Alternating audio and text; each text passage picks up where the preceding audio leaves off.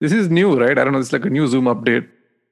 Yeah. You suddenly get that voice You know notification. why, right? It's because of privacy issues. Mm. Like there have been a few Zoom calls that have been recorded where people have gotten caught having sex and stuff. Who's having sex Like on they- Zoom, dude? Seen the- Bro, one of my friends I've sent seen me a the video. You've seen the video, right, Akshay? Yeah, I have. I've seen two, three different ones like that. Interesting. Put your Bro, laptop. I'll just turn off the video. I don't think I guess I have no clue what those people were thinking, to be honest. I've seen the one about the guy who thinks he's gone offline. He goes back, brings lotion, puts it on the table. Oh yeah, I've seen that one too. Yeah, exactly. I see that. That's what I'm talking. Like, so that's why Zoom was asked to push this message that's being recorded. Okay. what is Okay, start off. episode 19. No, this is 18. After We did 18.2, 17A, we didn't do anything, 17B. 17.12. Yeah, so this is episode 18. Yeah, so 18. Yeah. Yeah, 18.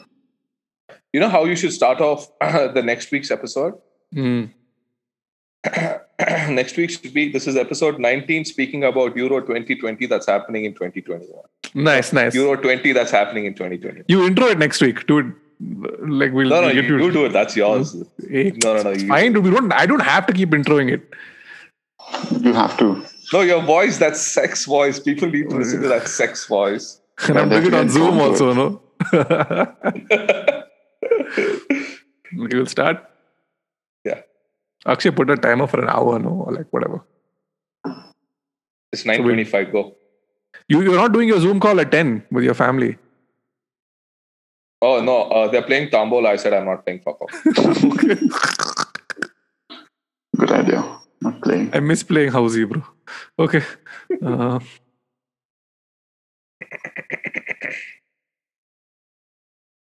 So Guardiola has to wait. He knows it's too late as Chelsea begin walking by. Welcome to episode 18 of Who Scored Again. I'm your host, Abin. I am joined by my two hosts in Akshay and Sid right now.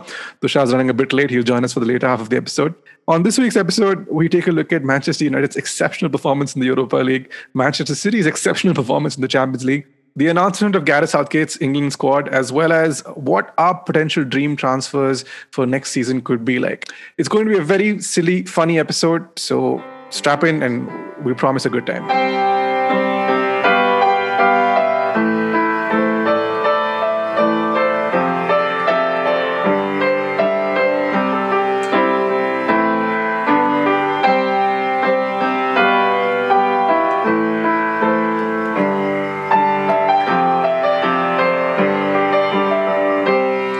So we did a watch along for both games, and they're both on YouTube.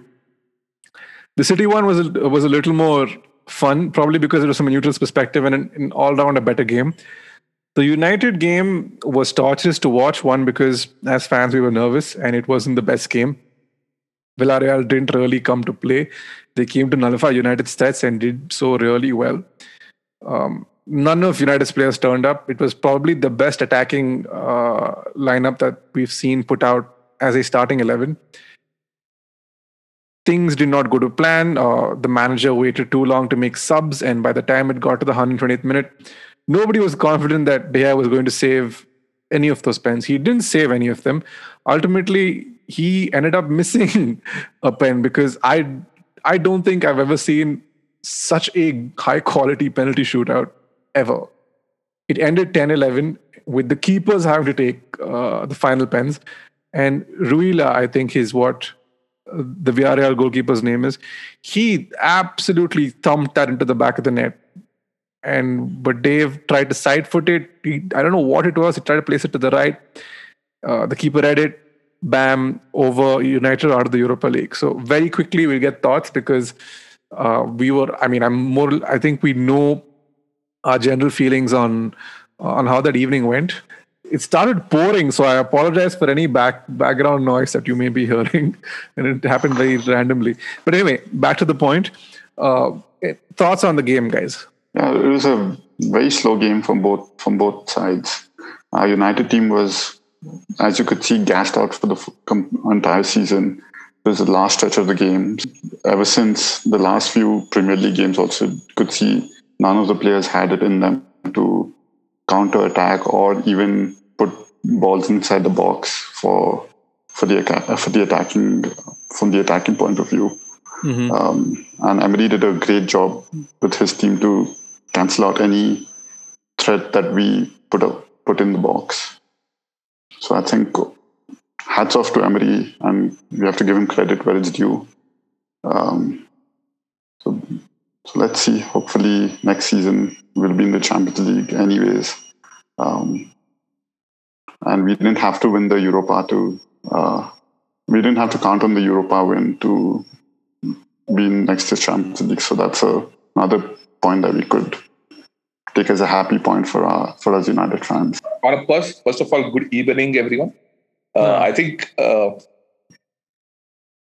the balance of play, clearly the way Villarreal set up and nullified the threat, any threat for that matter, that United could have posed. Based on that balance of play, I guess they deserve to win it. I'm speaking as a United fan. We did not have any clear-cut chance. I can't think back at any point in the 120 minutes that we watched them play. I can't think back to maybe the Rashford chance. That was probably a sitter that he should have put at the back of the net. But it could have been ruled offside in case it did go. He did score it. It could have been called offside on the Bruno pass. But yeah, apart from that, even the goal we scored, it was a pinball ricochet. Edison doing what he does best, just putting it in the back of the net like a poacher that he is.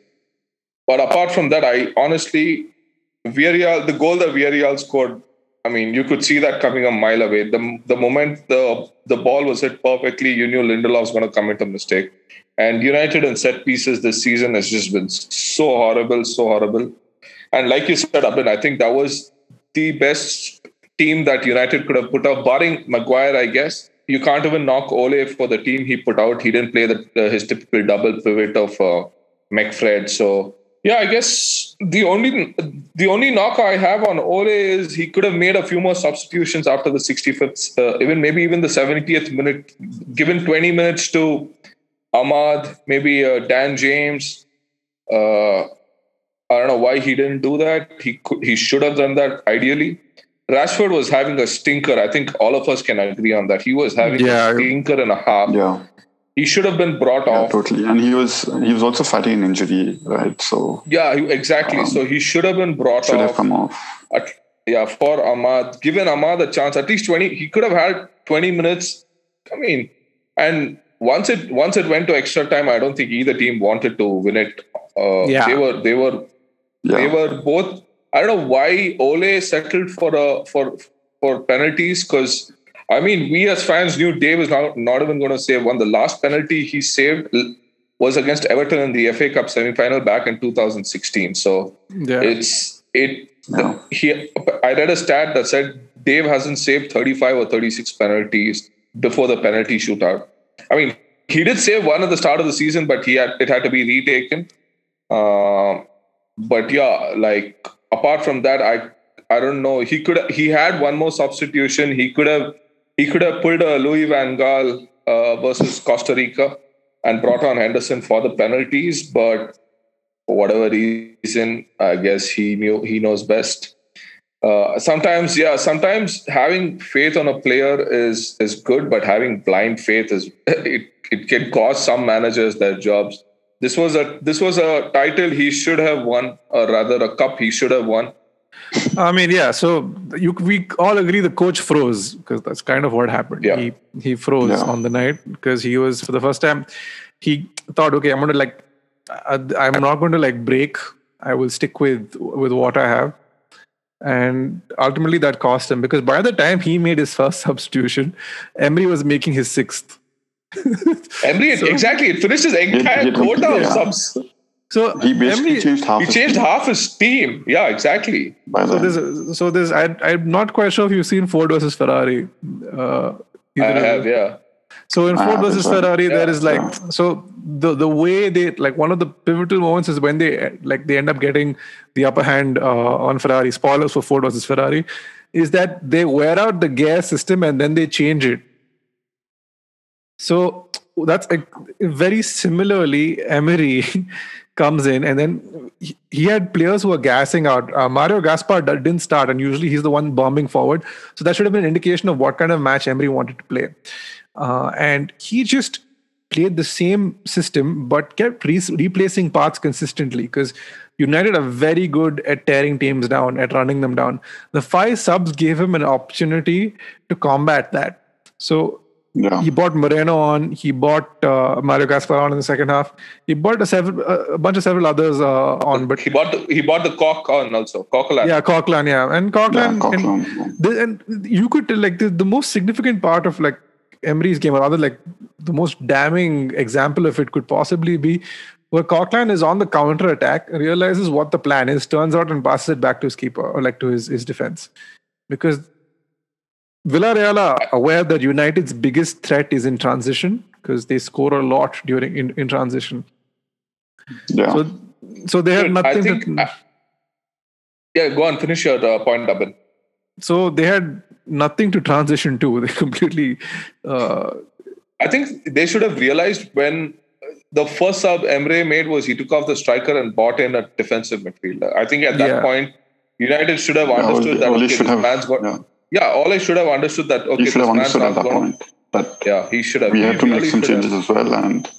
But do you guys remember when we played against Sevilla in the semi-finals last year? He didn't make a sub until the 80th minute last year as well. Yeah. The semi-final. Do you guys remember that? When we went 3-1 down, when we were 3-1 down, or 2-1 down, sorry, when we were 2-1 down, he didn't make a sub till the 80th minute.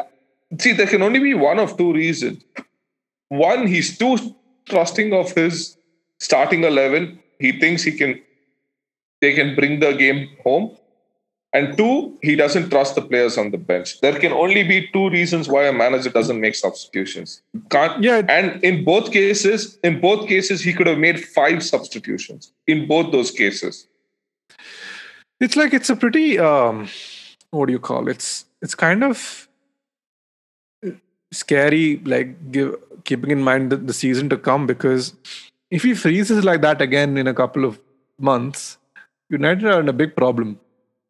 So United finished second. They finished second in a season where Liverpool had a laundry list of injuries. Chelsea had Frank Lampard, who clearly wasn't good enough to take them from 4th and above. Or he wasn't. I think he was going to do well with the team he had, but I don't think he's very good at managing egos, which was kind of ultimately his downfall. Next season, that won't be the case. Next season, you have Thomas Tuchel coming in with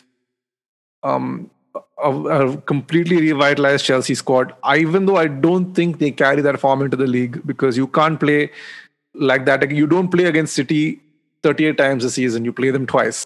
I don't think Tuchel and Chelsea carry that form into the Premier League season. I still feel they lack a striker, a clinical striker, because as much as they got through the Champions League unscathed, they had several chances to put that game to bed before the referee called full time. And they ended up taking only one of those chances. Maybe Timo Werner has a better season next season. Maybe that's what ultimately supplements that issue. But in terms of goal threat up front, I don't think they have a consistent enough attacking lineup to to charge over 38.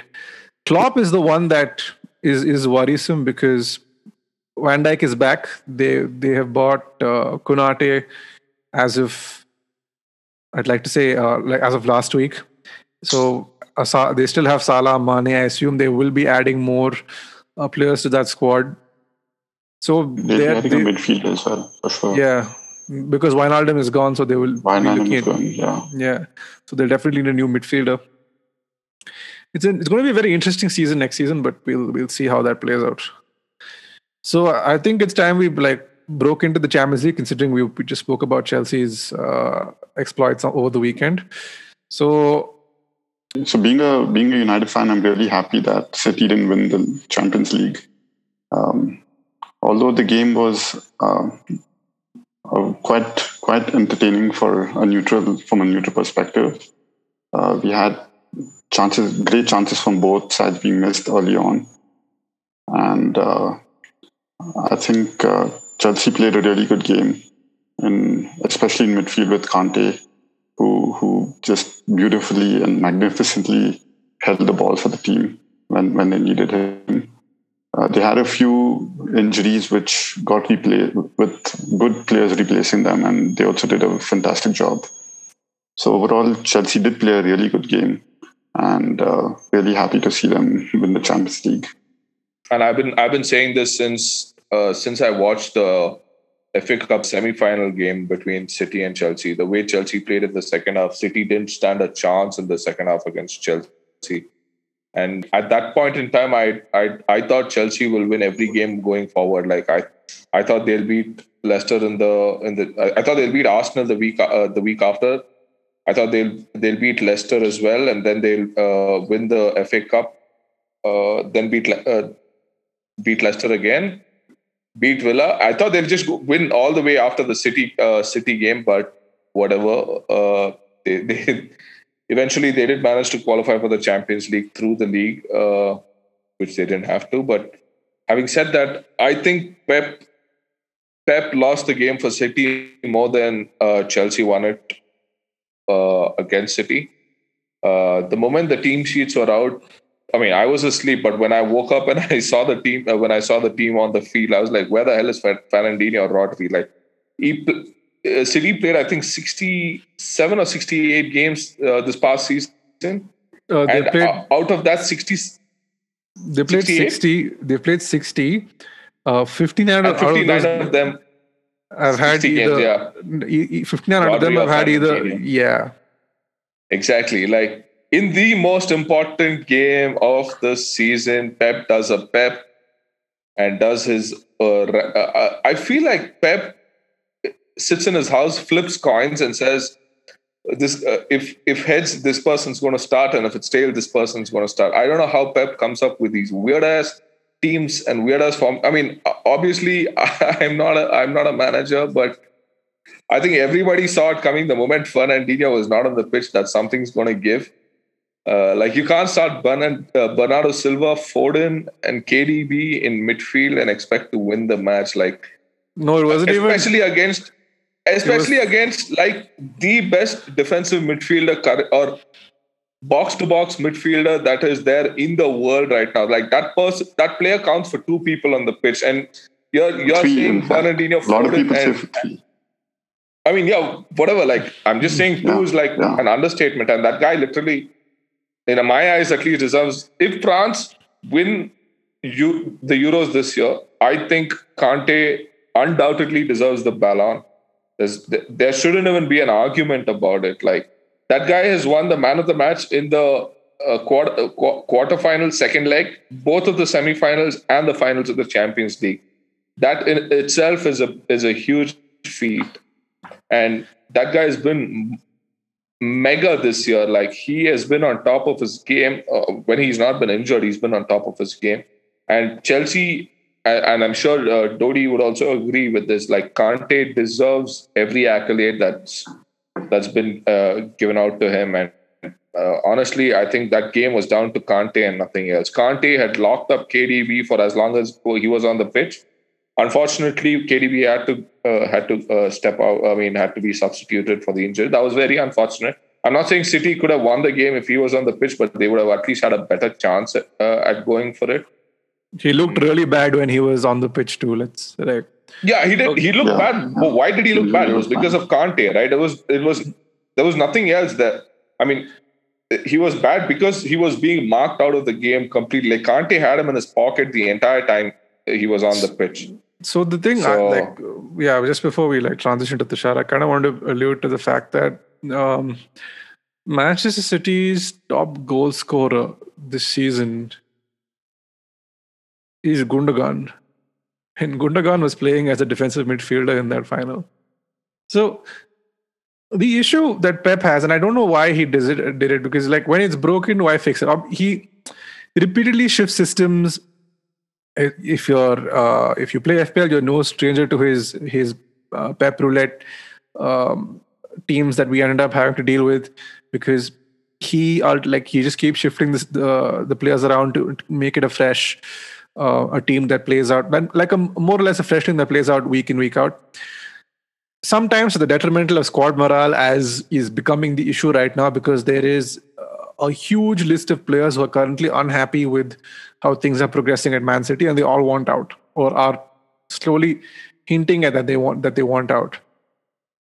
So when the final, when it rolled around, and as when we all saw the team sheets and we went, oh, no Fernandinho, no Rodri, fine. I guess that you could make the argument that in the FA Cup, Mason Mount completely screwed around with Fernandinho, kept dragging him out wide, which left spaces open for City to go on the counter. Rodri was really bad in their home loss against Chelsea, and more than anything, the most baffling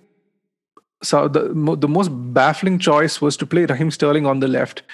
And Raheem Sterling has been bad for nearly a year at this point, if not more.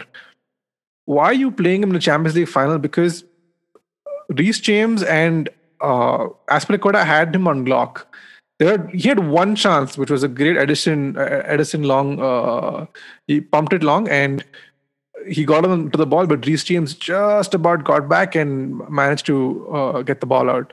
After that, he'd been completely marked out of the game, was totally ineffective until he was brought off to be replaced by Aguero, who I believe should have started this game because he would have offered some sort of an attacking focal point up the pitch. De Bruyne, who was playing as a false nine, was also switching out to the right on the odd occasion, was completely nullified by Kante, and just how and just completely suffocated by Chelsea's backline. Rudiger, Aspilicueta, Thiago Silva, and then he had bad injury. Then he was replaced by Christensen, who I thought had an even better performance than Rudiger, as well as Chilwell and Reece James all played out of their skins. Mason Mount was very good. Timo Werner, everyone shits on Timo Werner for missing those 3 chances, but without Timo Werner, that goal doesn't happen. So if you notice, as Mason Mount is about to make the pass, Timo Werner goes from in to out. So he makes a diagonal run. Yeah, he drags Ruben Diaz with him, which opens and opens the space for that pass to go. It's Havertz versus Stones one-on-one. No, Havertz and Zinchenko. So Havertz drifts past Zinchenko. Zinchenko doesn't realize he's gone. By the time he realizes, Mason Mount plays that Kaka-esque pass straight. Havertz goes back, runs the keeper, 1-0. I mean, the keeper should be partly blamed for that, if you ask me. He came off too early, too quickly. If he had maybe stood his ground for just one more second, he would have still been inside the box, and he could have probably got a hand to it. He didn't go with his hands because he knew he was outside the box, or maybe at the edge of the box. Yeah. He was a millisecond away from a red card. Yeah. Exactly. Yeah, he was also a millisecond away from. I mean, he was also probably a millisecond away from making the save. If he had gone a millisecond later, he could have gone with his hands. He may or may not have taken Havertz with him, but I'm just saying he could have stopped. Like, if he had got even a small nudge to it, the ball would have gone off its path. Havertz may then have had to run a little bit, which would have given time for Zinchenko to come in and cover. But given it being a Champions League final, would you take a red card or concede a goal for the team? If it was outside the box, I'd always take a red card. I mean, that's just I know. Fergie has said this one famous line. I still remember. This was when Ole got his one and only red card against Newcastle. You win not because of, but despite of. So there's this it's there in his book also. If you've read the book, he says it in the book, in Fergie's book. He says you always win because you you never win because of, you always win despite of. So I know Fergie would not have wanted his player to get sent off, but I guess in modern day football, I would have taken one for the team, taken a red, and then just been there to fight for another day. It's not that City are not good enough. With 10 men, they would have still had the majority of the possession. So yeah, Tushar Dodi, Champions League winner, 2021. I said this on the podcast, the first one we ever did. Chelsea are my dark horse for the Champions League. I was proven right. Oh, I do remember that. Yeah, but I think like if you went like 6 months back and you told me like Chelsea are going to win the Champions League, I'd ask you like, what are you smoking? Because at that time when we still had like Lampard and like we were in shambles, right? But this whole Champions League journey, like it's been like a beautiful butterfly effect, right? It started with like this small thing of like we had a transfer ban last year, which forced us to bring in Lampard, which forced us to bring in our academy like Tammy, Reece James, Mount, Billy Gilmore, all of these guys, right? And which was amazing, right? And then when no one gave us a chance, they were like, Chelsea will finish 10th. Lampard managed to finish top 4, which was crazy in itself. We lost the FA Cup, but yeah, whatever. But this year, of course, he didn't know the tactics. After we had a good transfer window, he didn't know his tactics. And winning the Champions League is a vindication that the change was required. Right? Yeah. Tuchel came in, he changed everything, right? We've become from probably the worst defensive team to the best defensive team out there.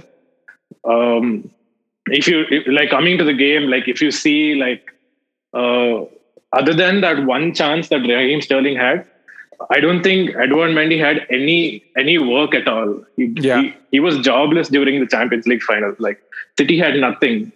I think even if you played for 100 hours, City wouldn't have scored against the defense because we were so tight and there were no channels.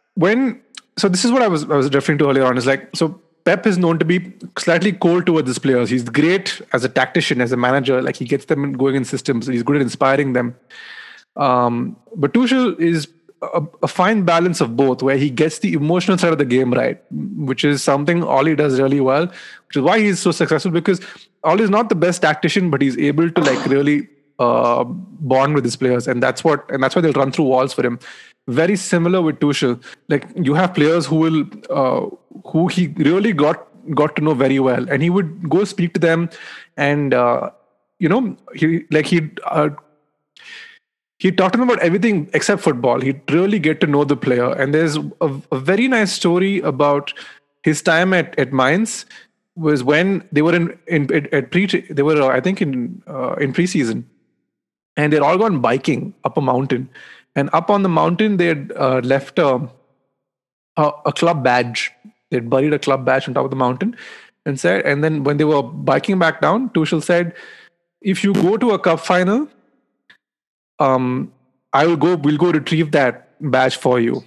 And at the end of the season, Mainz were in a cup final, and the talk before the match began, they were all in the dressing room, and then the lights go out, and it's a video of Tuchel and his assistant biking up that mountain, climbing, trekking to go get that badge. And Tuchel, the lights come back on. Tuchel takes the badge, slams it on the table, and says, "Now we go win the final." That's the kind of manager he is. I'm not sure how well Tushar, we spoke about this before you jumped on, how well it will translate to league form, because you can't be that you can't be that wasteful in front of goal and expect to get away with it over a 38 game season. And you don't expect as many teams to give you the kind of space City afford, because they play a very high line. But as a manager going forward, it definitely is. There's someone he's someone they should stick with, because there's a really damning stat about all the last two managers who got to the Champions League final. They've got there thrice, but this is a Chelsea fact. This is not okay. So the last two managers who have got to the Champions League final have been sacked 3 months into the season. Like there will be a blip at some point, but Chelsea need to stick with this guy because he's really, really good. Sure. The England squads were out. finally, after a week of fanfare, they had a song that came out with it. There was a schedule to announce the squad, like an interview, squad numbers. They had so much build up for what, Joy. And then the build up to the build up to the announcement also was filled with quite a bit of silliness, because as of 2 days ago, Trent was not in the squad, but yesterday around 2:30 he was in the squad. And they've been like, the only thing that would have made it more like dramatic was like if Gareth Southgate had like the decision or something on ESPN and then he did it. yeah, Like that would have been hilarious. oh, he's Yeah, but- speaking of the decision, that man is not having a good season, but he is about to get knocked off the playoffs. But we'll come to that in a separate in an NBA podcast maybe. But okay, so the England squad is out. They're going with 3 goalkeepers: Henderson, Pickford, and Sam Johnston. In defense, they've got Tyrone Mings, Kyle Walker, Harry Maguire, John Stones, Connor Cody, what's his name? Trippier, Chilwell, Shaw, Reece James, Walker. yeah, Kyle Walker. Yeah, Yeah, so in midfield we have Bellingham, Henderson, Mount, Calvin Phillips, and Declan Rice. Okay. And for your attacking options, you have DCL, Foden, Grealish, Kane, Rashford, Bukayo Saka, Sancho, and Sterling. So, omissions from the squad. Jesse Lingard surprisingly didn't go. I don't think any of us had him not to go. We all thought he'd make the squad. We didn't think he'd start, but he's not going at all. Ben But White. I always thought you don't need Jesse Lingard. Like Jesse Lingard only did well in like the last quarter of the Premier League season. And England are absolutely stacked in that position. They don't need a Jesse Lingard. Like, and his time is over. Like Lingard's time is over for the England squad. Like I think it's good they left him out. Sterling has been a shit over the past 8 to 10 months. And just given that stat, compared to Lingard having an amazing end to the season, current form, Lingard has to go compared to Sterling. So, But that's not the same position, right? Look at it position for position. Don't look at it for player to player. But Lingard can't Like play there. where is Sterling? He can't play. Sterling's going to play on the left, right? According to all of us, I think he's going to play on the left, right? he's going to play as a support striker. He's the support striker. They're not playing for a back four. Like if you look at the squad, you look at the squad. He's taken 4 right backs and gone. What do you think is going to happen? He's playing a back 3.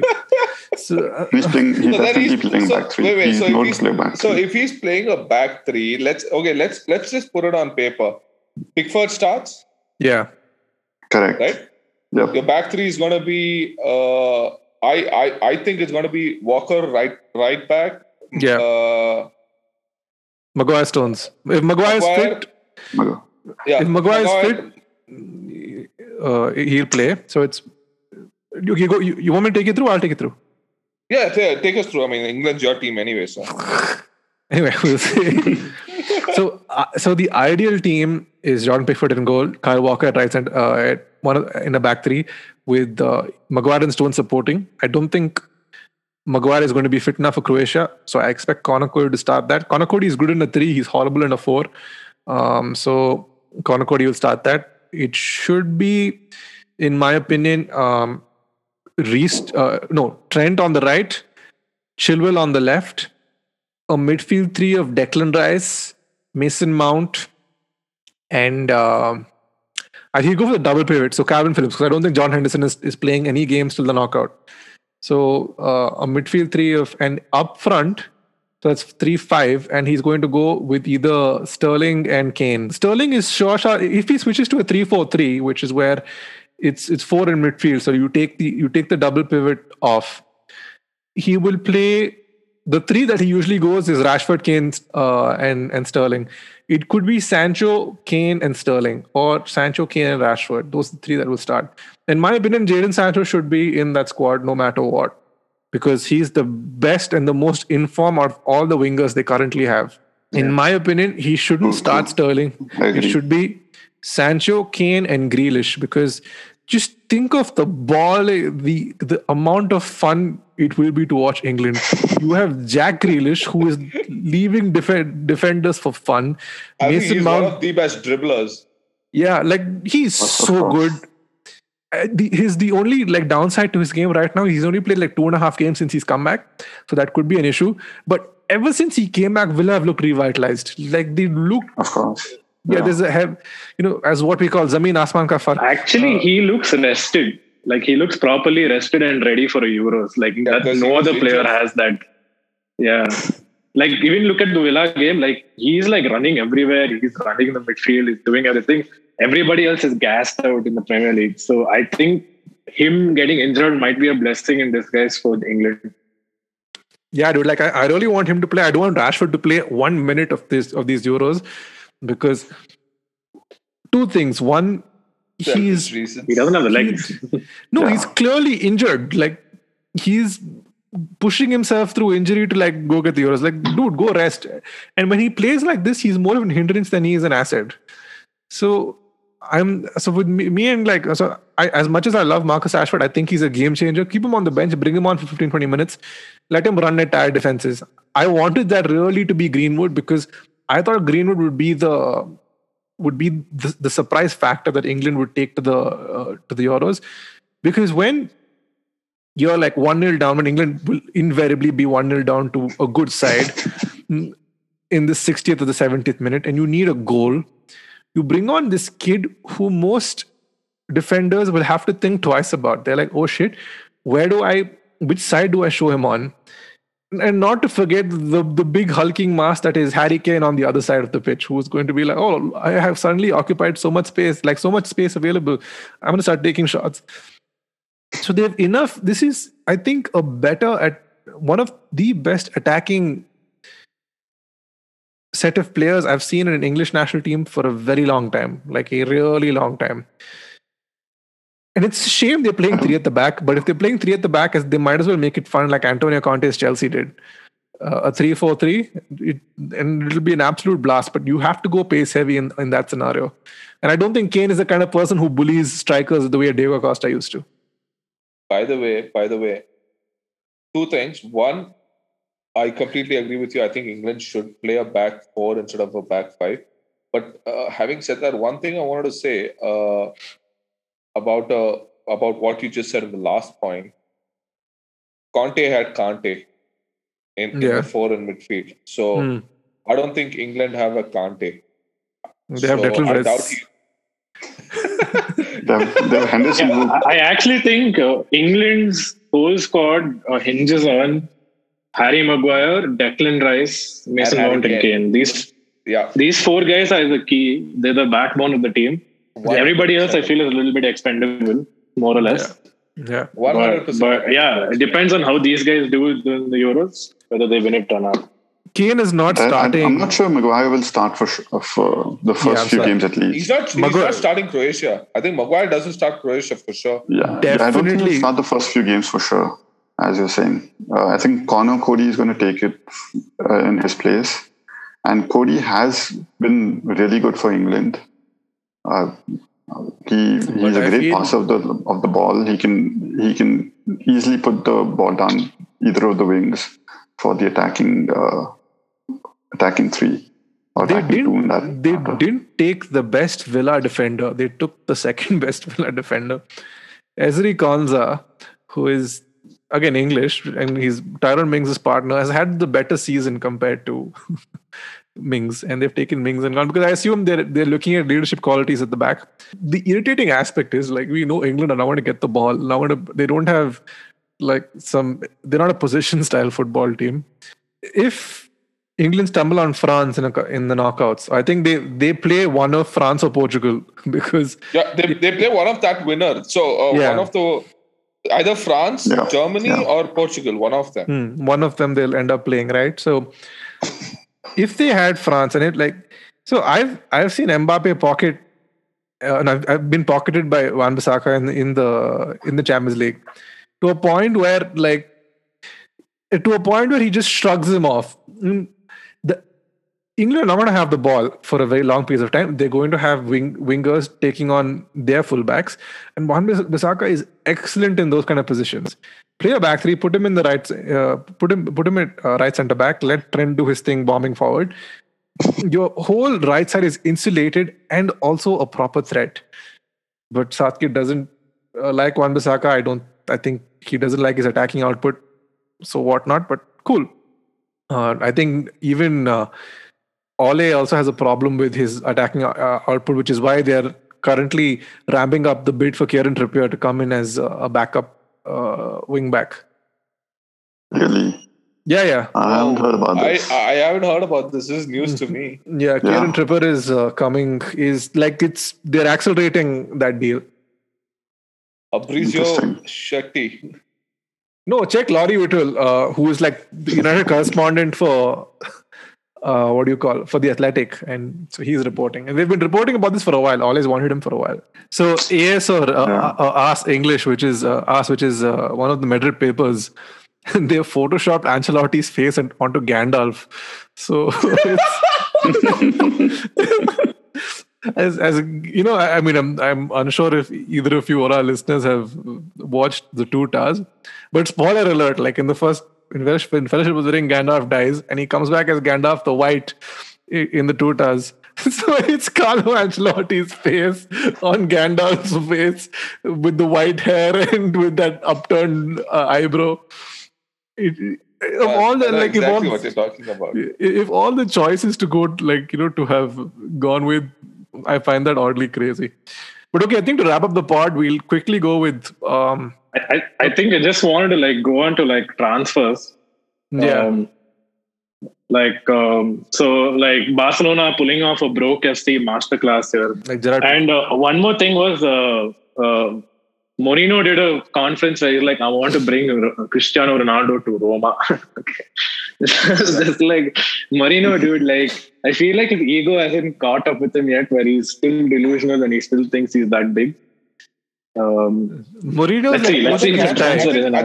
I think we haven't spoken about Ibrahima Konate transfer being finalized by Liverpool. So yeah, that's been a great piece of business by Liverpool. I don't think they needed a second centre back because I thought Joe Gomez did a fabulous job along with Van Dijk. But I guess he's a cover for Van Dijk more than being for Joe Gomez. But I still think Joe Gomez starts ahead of Konate. But I don't think they're. Kabak was a loan move, right? Yeah, he's going back. Yeah. So he goes back. But they have Nat Phillips, who's been quite good towards the end of the season for sure for them. As was famously mentioned on this podcast, he was everywhere. He was a mix of Origi and Van Dijk. So, okay, this is what we can do. The Ronaldo thing to being linked to United is looking very serious. Guys, let's not please. I think it's well past its sell-by date. Ronaldo, I mean, yeah. I know, but the rumors are looking very serious. It's not happening. Ronaldo, He's not leaving. The only reason Ronaldo is going to Roma is to go win the European Conference League, because that's where Roma are currently. No, but no, seriously. Honestly, if Juve hadn't qualified for Champions League, I would have bought that he was leaving Juve. But now that they're in the Champions League, he really doesn't care. I mean, I'm sure he's going to stay with Juve for what. Plus, they've got Allegri, so there's no chance he's leaving. No chance he's. Okay, so quickly, dream transfers for your not even dream, realistic transfers for the top four this season. What improves them all? So City need a striker. So who would ideally City go after? I think City are after Grealish as well. They're after they want to make him the 100 million. The first 100 million English. I've not heard about this. City are after Grealish. What? Wow. So much Houston. I mean, subscribe to the Athletic. Sterling will be on the bench then. Sterling is going to get sold. So I think João Cancelo wants out. João Cancelo wants out. Laporte wants out. I will literally fly from here in the midst of a travel ban to England, to Manchester, and personally drive, without a visa also, Laporte from the city of Manchester Stadium to Old Trafford. And I'll join you for this. 5.6 miles, that's it. That's all you'll have to drive. But it's fine. Getting to those 5.6 miles is like 6,000 miles in between. My dream transfers: Kane, Sancho, one of Bissouma or NDD. I prefer NDD, but I know you guys prefer Bissouma, and a centre back. I would take any one of Pau Torres. If Laporte is available, I'll 100% take Laporte. Because he's already Premier League proven. So you don't have to see if he up to the pace and what have you. And did I mention Sancho? I did, right? Yeah, you did. Yeah.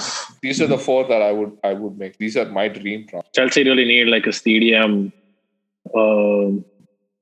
Probably Rice is actually a good option, but he seems too expensive right now. Yeah. So the funny thing is we're being linked with Lukaku for a striker because Mariano believes that we can get him at an insanely cheap price. United get it doesn't matter as long as he comes to us cheap. It doesn't matter, right? There's also we've been linked to Hakimi. Oh, dude, that is the transfer. Achraf Hakimi, are you serious? Yeah, he's dead. Inter are selling him for 80 million. But I think he's Paris bound because Paris really want him, but Chelsea are like in with a shout. Yeah, so that is something if we pull off, it'll be crazy. That's actually that's a better deal in my opinion. I think with Lukaku, no matter how much you pay, you'll be disappointed because it's just like his first touch is going to be it's almost going to be like a Werner 2.0 situation. One is fast, one is slightly slow. But you don't want. But at least one will be able to finish, right? But his first touch needs to be good to finish. No? Yeah, please, bye. Like you've seen Lukaku, if they pursue with the same system that they're currently playing now, even the chances they will not create enough chances for Lukaku to put one or two of them away. If Lukaku was on goal in that Kai Havertz situation, trust me, that first touch Kai Havertz put him straight onto goal. Lukaku's first touch would have gone for a throw-in. The same thing. Because the moment you said it, I started picturing it. I was like, when you start laughing, but also are extremely furious because you've seen it so many times. Yeah, I don't really want Lukaku either. Yeah, I would like. I'd rather get Lautaro Martinez or somebody else. Yeah. But I think Tammy goes. I think if they sell Tammy to Inter and get Lukaku at a cut price deal, it would be really interesting for Chelsea. You know who's not such a that's bad not signing, a bad deal, honestly. Actually. Yeah. I think Calvert-Lewin is actually not a very bad signing. I'm not saying for United. I'm just saying he's not a bad signing for any of the top four teams. I agree. Do you know what Everton have priced him at? 60 million? 90 million. You can keep him for 90. Oh, 90. Wow. Yeah, this COVID market, who's going to pay this kind of money? I don't know. Like Dortmund, everyone's broke. Yeah, Dortmund has started the bullshit again. If Kane leaves Spurs, I think Spurs should go for Calvert-Lewin. Because they're going to get over the top money for Kane. They're going to get easily 120, 130 million. But that's going to go for the loan, dude. Again, who's not going to go for like that much? Dude, if he doesn't bring in a striker, that team does not have a second striker. They'll get a budget, right? They'll get a 30 million striker and 40 million striker. It's Levy. They will be pitchforks outside. Shit, right? Bro, then they'll be looking out from the outside into the top six. They're not going to make top six. Speaking of being broke, Barcelona told Liverpool that we don't have they defaulted on the 45 million payment of Coutinho. And they said, we don't have the 45 million, take Coutinho back. Coutinho is the biggest scam, dude. I think the world's biggest scam is Coutinho, and second biggest was Eden Hazard, dude. And both are those Spanish clubs. I feel like that was a transfer that broke Barcelona and lifted Liverpool to that Premier League and Champions League win. Yeah, dude, but that was really the biggest scam. Dude, with that money only, they got Alisson and, Van Dijk, they got the season before. They got the same season. Same season, no? They got Alisson the same season, yeah. Same season. Both of them, they got the same, no. After Lord Karius' stuff, yeah. Alisson came in January. Alisson came the season after because they played Roma in the semis and they beat them, and Alisson was in goal for that. That was the season where Liverpool thumped City at Anfield, and then Roma, the first Barcelona remontada happened, where Roma beat them and Alisson was there. And then the next season, Alisson transferred from Roma to Liverpool, and then the whole 4-0 Barcelona thing at Anfield happened. So Van Dijk came first. He came in January of that season. Yeah. And in the summer, Alisson came. Yeah, basically. So basically, Coutinho went in Jan, Van Dijk came in Jan, and then Alisson came in the summer. Okay, I think that's about wraps up the end of season podcast. Realistically, before we before we conclude, I just want to get a rating for your teams this season. Let's rate the top 4 out of 10, which is City, United, Liverpool, and Chelsea. And each of you can let me know your how much you rate them by, and then we can just conclude on that episode on that end. City get an 8, I think. They got 2 trophies. Should have got. I think they had the team to get a quadruple. As much as it pains me to say that, they did have the team to get the quadruple. Okay, FA Cup they couldn't, but they definitely should have won the treble, if not for Pep's over smartness. They should have won it. So only because of that, it's an 8 out of 10. Could have been a 10 out of 10 season had they won the Champions League, but 8 out of 10, I would say. Okay. You want to do United? No, you do all 4. So let's not go around, because then it'll take. I think 6 for United. Yeah. Only a 6. If they had won the Europa, I would have probably given a 7 or an 8, but because of their failure in the Europa, it's only a 6. Okay.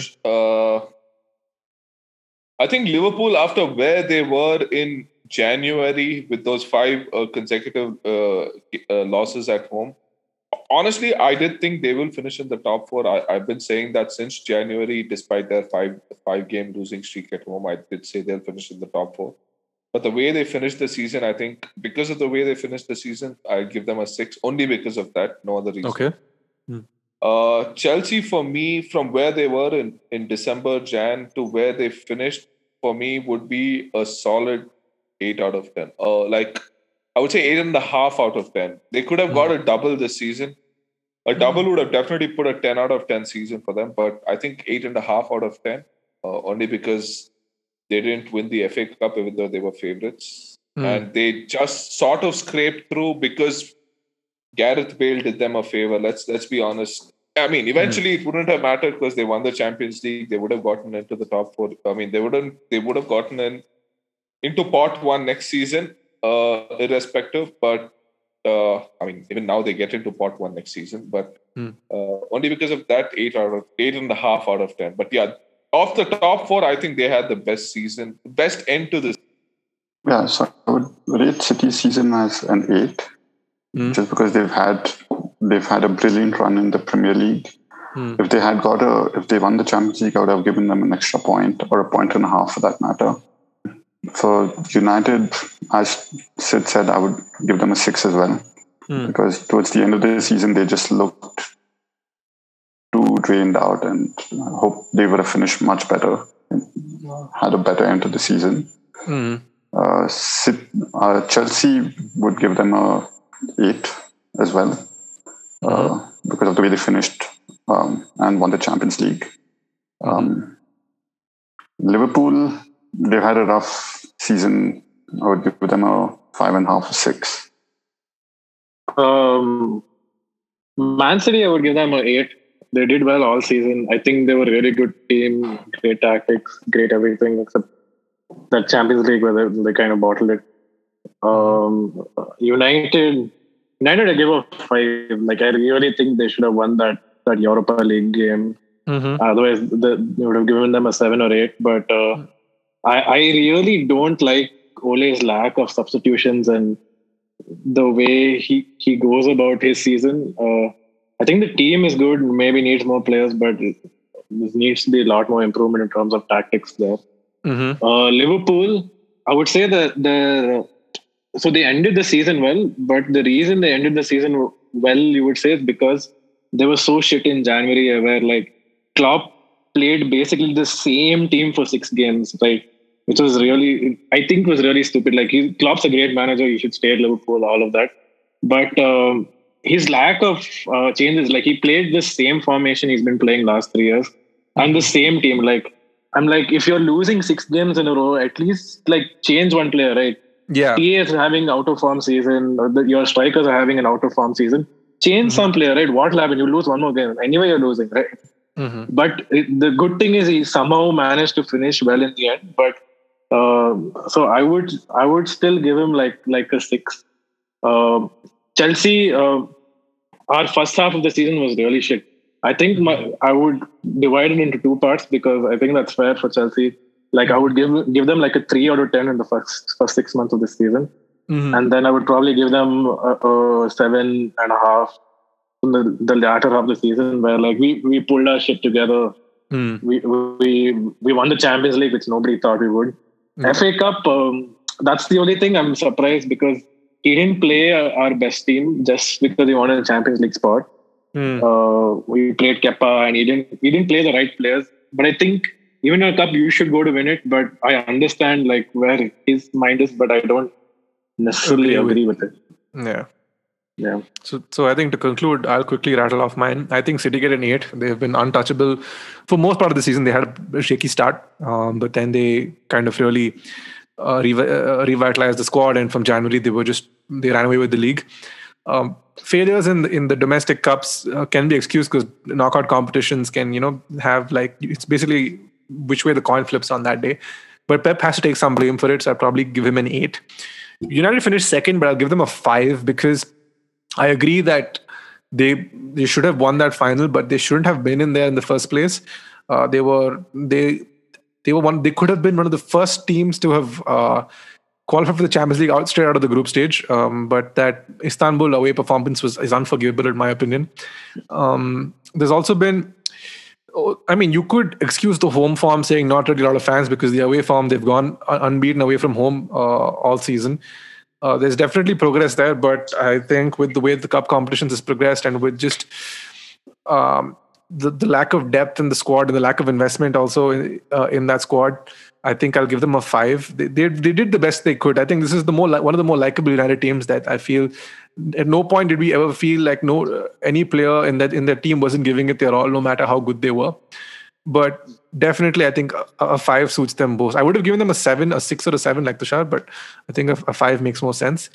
Liverpool, I'll also give a 5 because they really, for the kind of team they are, one injury does not have to derail your season the way it did. Yes, they had like their entire backline was out, but Klopp refused to change the system until January, where the league was out of reach, and only then did he start to get some sort of match rhythm back. They had a great escape.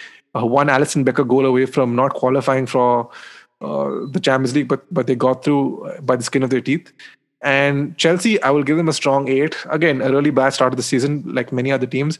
Lampard, Tushar, just before you got on, we kind of spoke about this as to how he was great with the team he had, but I think it became an issue with managing egos, and that's ultimately led to his downfall. Tuchel's come in and ultimately and put his foot down and just made himself the big boss out of them all. Got reaction from the team, shut up shop at the back, conceded the fewest amount of goals from in second half of the season. Took them to 2 finals, one which he lost thanks to a wonder goal, and the second where he completely outclassed Manchester City and Pep Guardiola. So I think they get an 8. And I think on that note, we wrap up this pod. I think we've been going on for a fair bit now, but